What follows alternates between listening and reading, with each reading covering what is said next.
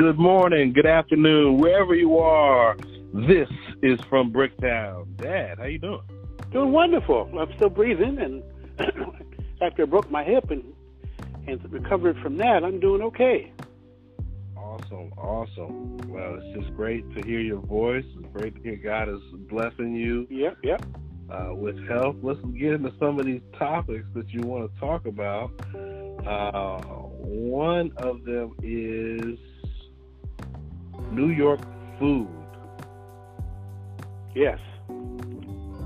It's unlike anything else in the world. It's the most from New York. Yeah, it's from pizza to nachos to potato pancakes to Italian food, Chinese food. Everything there is so much better than anywhere else in the world, just about. And as I remember, the New York food, and when I spent 2 weeks in China, New York food was better than anything I tasted in China. And I had a lot of different foods, including Peking duck, which was okay. It wasn't great.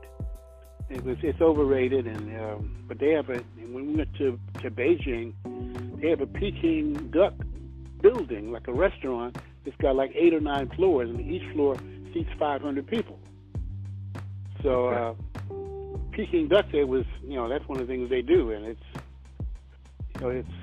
that and supposedly eating chicken feet are just among the interesting things they have. I didn't eat any of the chicken feet, by the way. But some other people did. They said it was kind of gelatinous, and it was kind of tasteless. But anyway, I didn't even try it. I'm very cautious of what I put in my stomach, so I didn't even try it. Okay, all right. But the food in China was different, and the food in Hong Kong was very different than the food in Beijing, believe it or not. They're about 1,000 miles apart. Maybe not 1,000 miles, but 500 or 600 miles apart, because we had to fly from one to the other. We're there, spent a week in each place.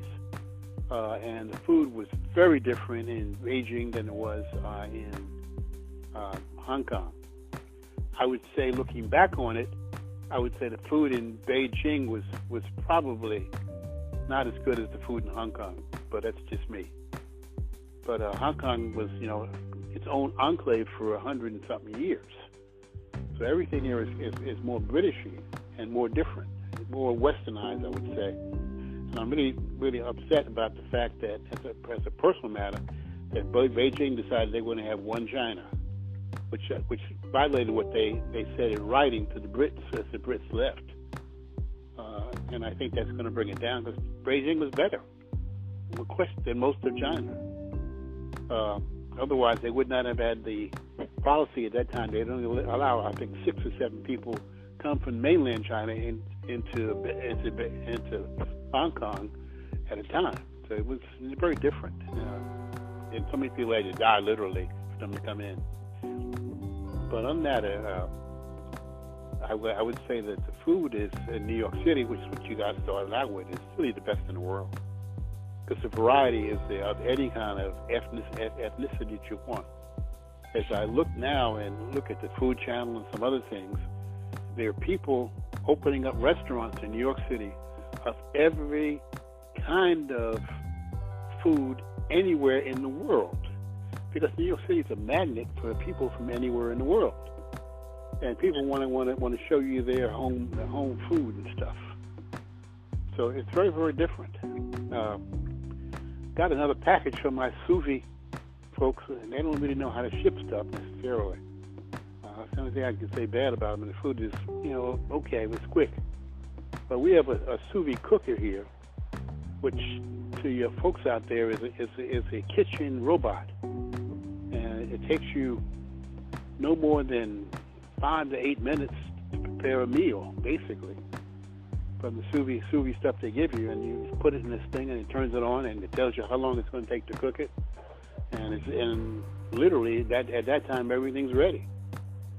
And so we got a package yesterday, I think it was, or the day before yesterday, and we got another one today. And so, that's the only thing they're screwing up on, is how you send these packaged foods out. And the packaged foods is not quite as good as, let's say, Hello Fresh, but they're getting progressively better. I'll say that. His wife said Hello Fresh is better, but it takes much more to cook it on HelloFresh than this. This takes usually 5 minutes. You stick it in the thing and push the button. That's it. It's done. It's really a robot. Okay. And that's what I'm saying. It's really the wave of the future. That's why they went from, like, when I paid for it was $300. Now it's like $1,200. How did you get into anchovies on the pizza? The wife is trying to ask me a question about the dogs. I don't know, because we have 2 dogs here. One is Tommy's dog, and then it's Patches, which is our rescue puppy. Actually, I was saying that you eat anchovies on your New York pizza. Well, it's something it's an acquired taste. The Italians got me into that. I had a lot of Italian friends, and they would eat anchovies in the pizza, and I really would buy an anchovy pizza and eat the whole thing. So you had some Italian friends or something like that? A lot of Italian friends, yes. I grew up with Italians. I remember one of the guys that I went to school with, his uncle was Joe Jelly, who is now swimming with the fishes. And the mafia decided he had outlived his usefulness. This is now going back 60 years. And one day he was there, and the next day nobody ever saw him again. But there was a lot of mafia Italian kids that went to school with me at Brooklyn Academy. And I had a congressman's son and a lot of different kinds of people. There was, I think, 5 or 6 of us were black out of, let's say, 150, 200. At Brooklyn Academy, but it was really the best. My father paid a fortune for me to go there, and it was the best thing that could have ever have happened to me. It was one of the most defining things in my entire life. If I had not done that, I probably would not. You would not be here, literally. And Brooklyn Academy was it no longer exists. It was on the second floor of the Brooklyn Academy of Music building, and we had I think, as I said, there was about 6 to 8 black people. I remember only about 3 or 4. And basically, it was very different than when I went to public schools. And my father had to work overtime to pay for it, and I had to catch 2 buses and a train, 2 trains to get there. Because I lived in Queens. One end of Queens in Brooklyn was the other end of Brooklyn. So it was very different. And my mother would give me so much a week to pay for lunch, but they had to go out and get lunch, and I had to make it stretch and everything else. And I remember walking along the Long Island Railroad very often during lunchtime. But I always had lunchtime by myself. I never ate with anybody else. The entire 2.5, 3 years I was there. So it's very, very different. Why did you not eat with anybody else? I never thought of it that way. I actually didn't have a whole lot of money. My mother would give me $5 for the week, and that's in eating in fast food restaurants and stuff like that. And I'm right, not really restaurants, but they had these roadside things that you had, and I would eat there. I would eat hot dogs primarily, and it was but it was a defining moment for me, and I really never thought of it at the time. But I never forgot any of it. And I see where one of these classmates things, a lot of people are reaching out to me that are still around. And at 77, I was one of the younger ones there. But we had, as I said, it was the most defining thing. And as I said, my parents and my mother said, "You're going to go there," because I was taking tested at public school I was going to, and my grades were in the 20s or 30s out of 100.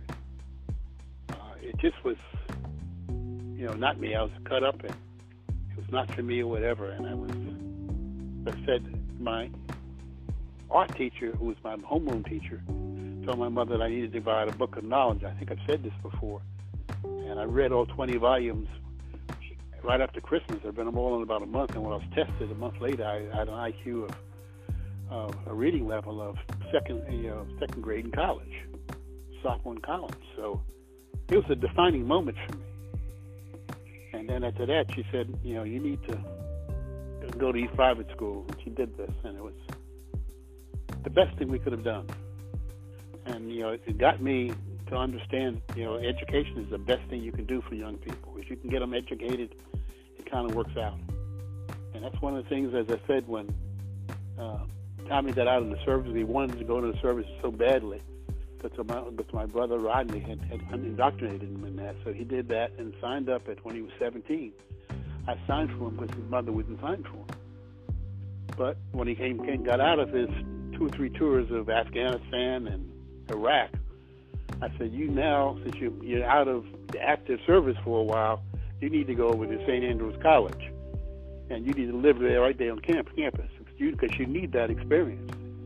And it was a wonderful experience for him. I think he came out a much better student in person because of that. And that's why I kind of tried to help as much as I could for every kid that wanted to go.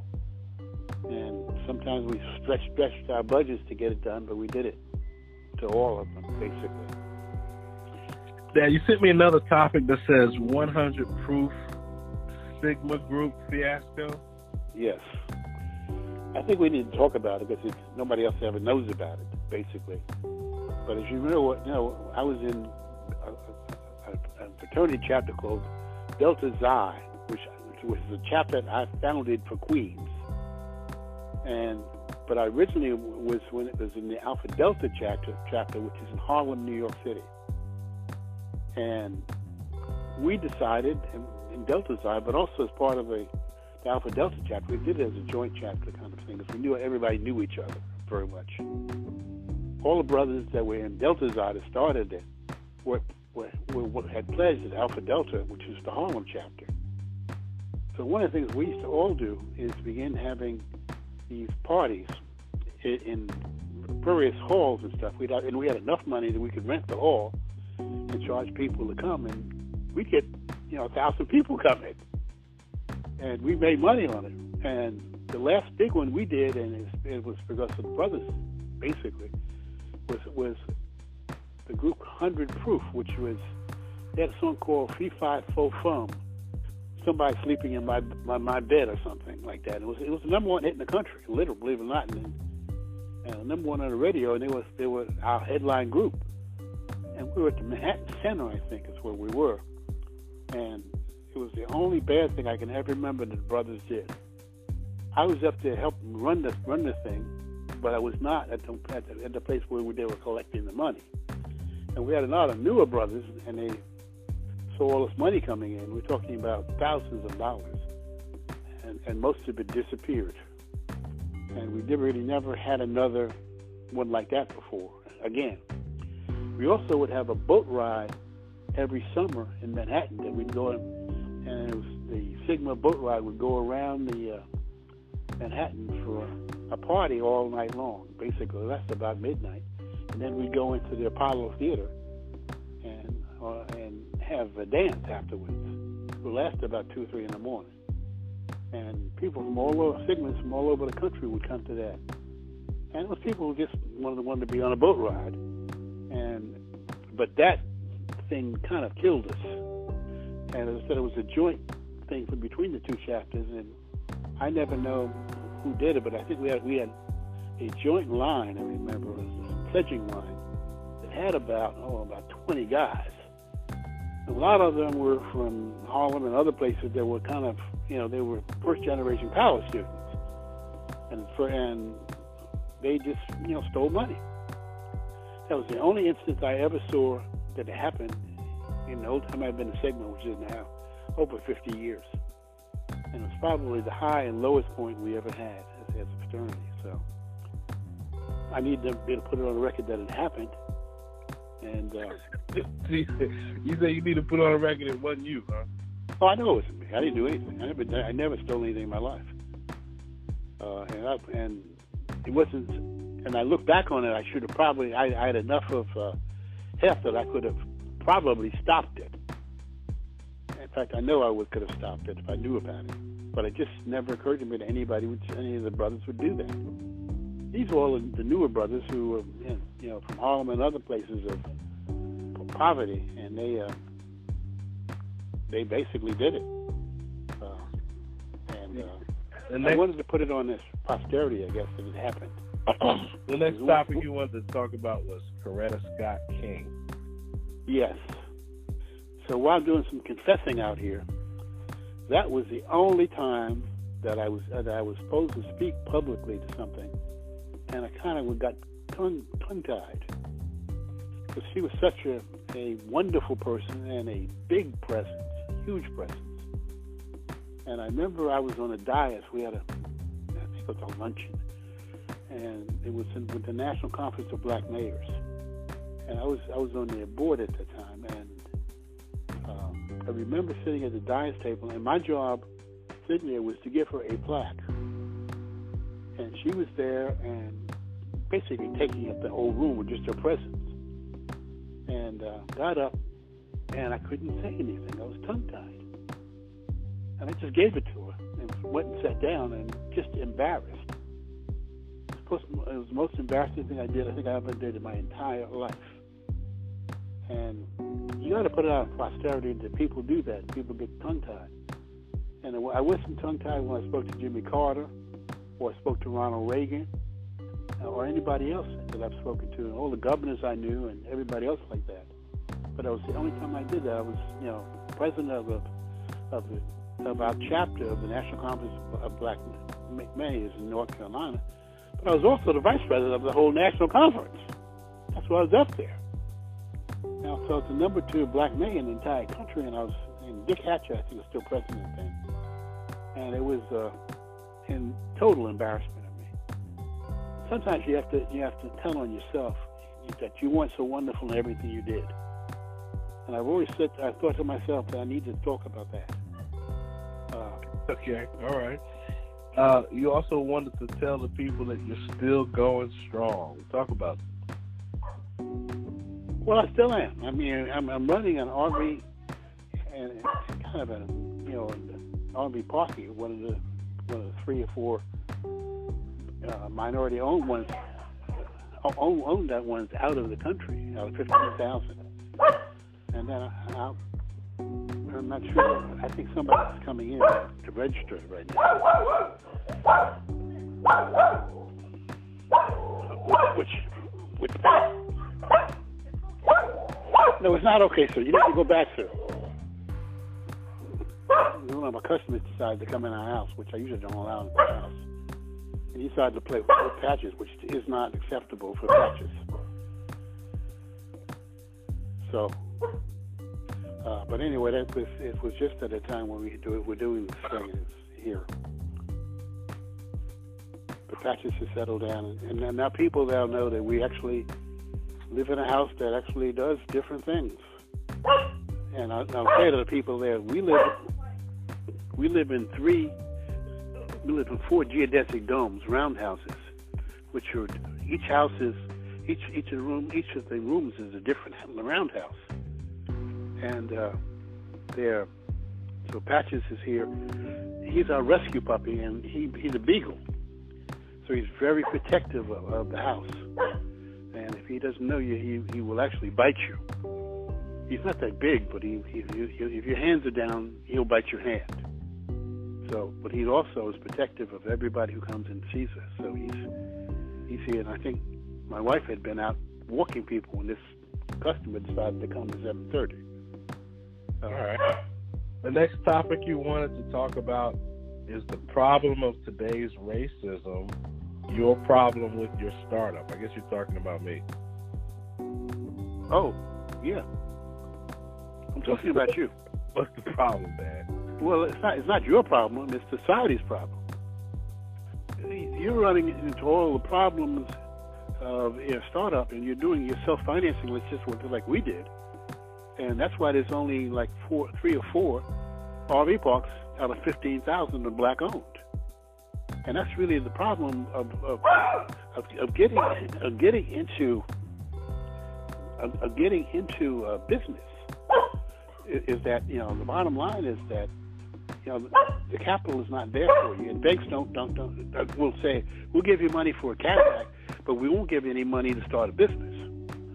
And that's why there's so few. Like we live in Scotland County, and outside of funeral homes, we're the only black business in a town of 15,000 people. And a lady started a restaurant here, a black lady, and didn't last 2 months. And basically, that's one of the things that's going on. That's why there's only 3 or 4 black-owned businesses that are RV parks out of 15,000 in the country. That's really the unsold kind of thing. Is we have to get more black entrepreneurship in here, and that's why I've encouraged you in what you're doing. And I think what you're doing is a multi-million-dollar business. It's just a matter of when it happens. It's just literally just a matter of what's happening. The more we're into this business, the more people don't care what we look like. And it's just been an interesting time. We've had thousands of people in our RV park from all over the world. And the people just want to know if you can give them service, not what you look like.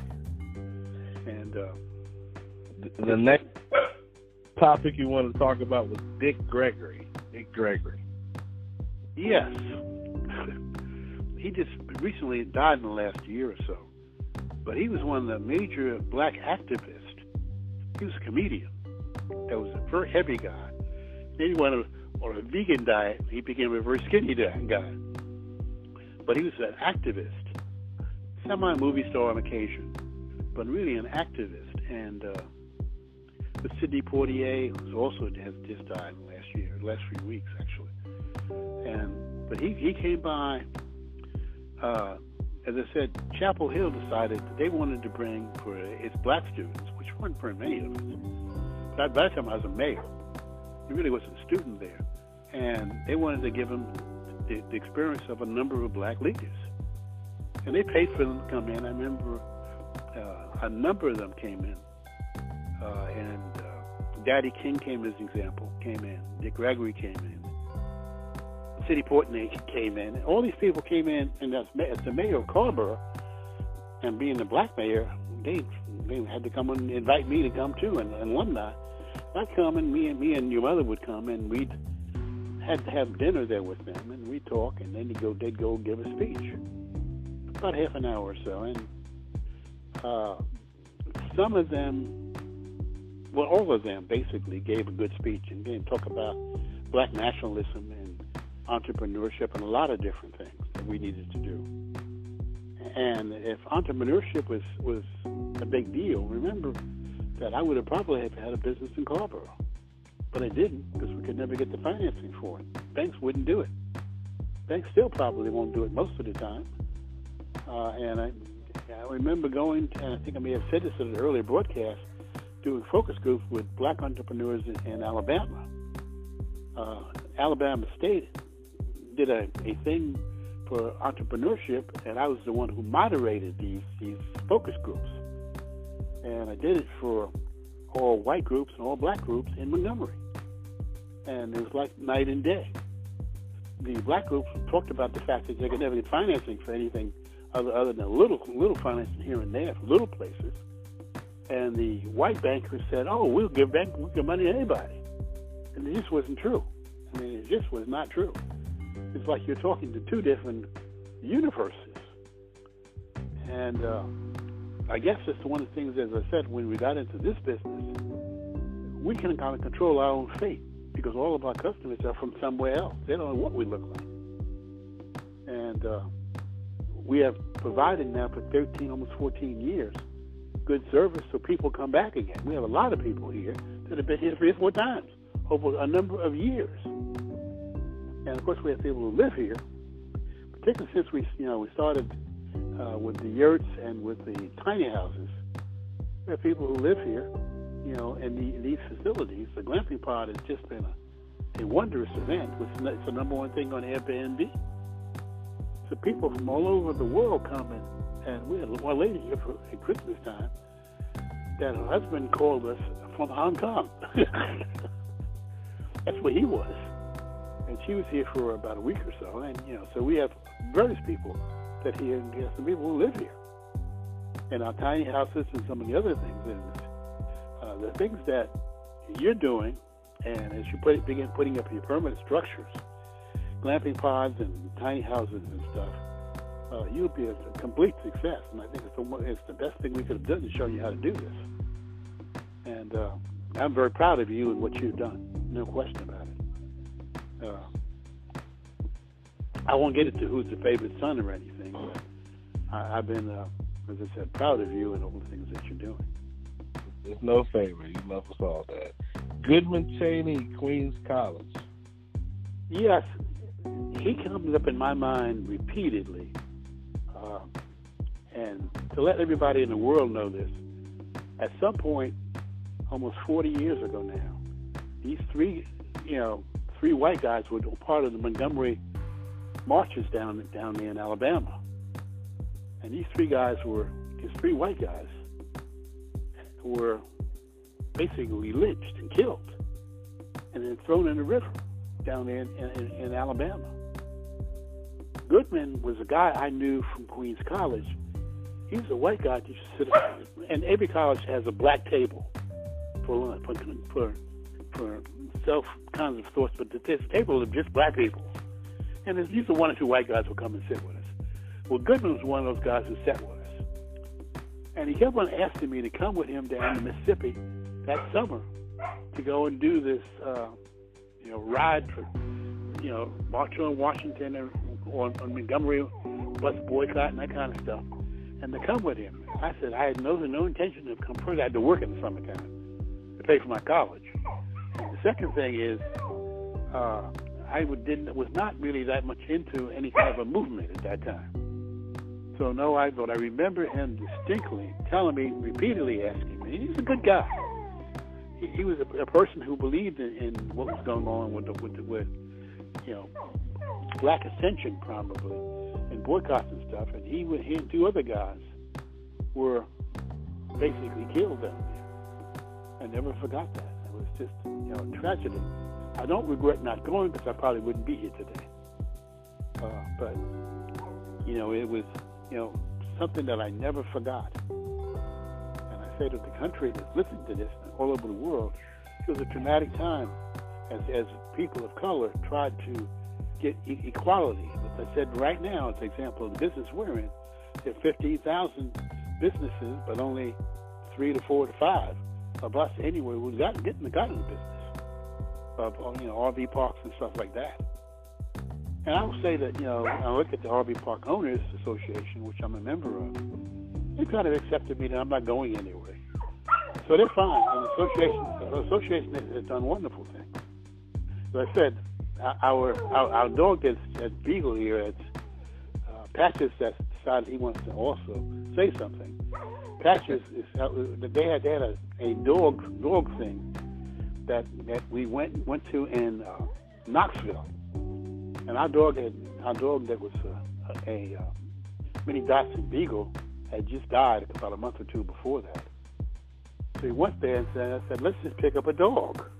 They had dogs that were rescue puppies, so we picked him up. He was the most active rescue puppy, and he's much bigger than our last dog was, our Dachshund was. But they're very similar in many ways. But anyway, he's very protective of us. And, we're coming toward the end of the show, Dad. You talked about a lot today. Is there anything else on your heart to share with the people? Please keep on listening.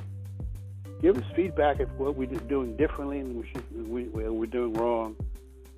And, you can, of course, contact either one of us, through the internet, on email.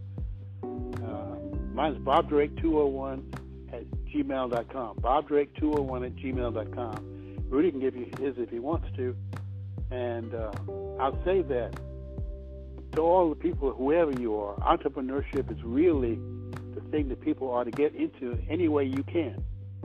It's a good thing, and it's changed our life. It's much better than when I was an instructor, but I enjoyed teaching at Auburn and at Alabama State and all the places I've taught. And I think I impacted a lot more people because of that. When I was at Auburn, remember, there was only 20 of us out of 2,000 that were people of color. But we made a difference, I think. So, anyway, adios, muchachos. We'll see you next week, and please listen in. Thank you. Love you, Dad.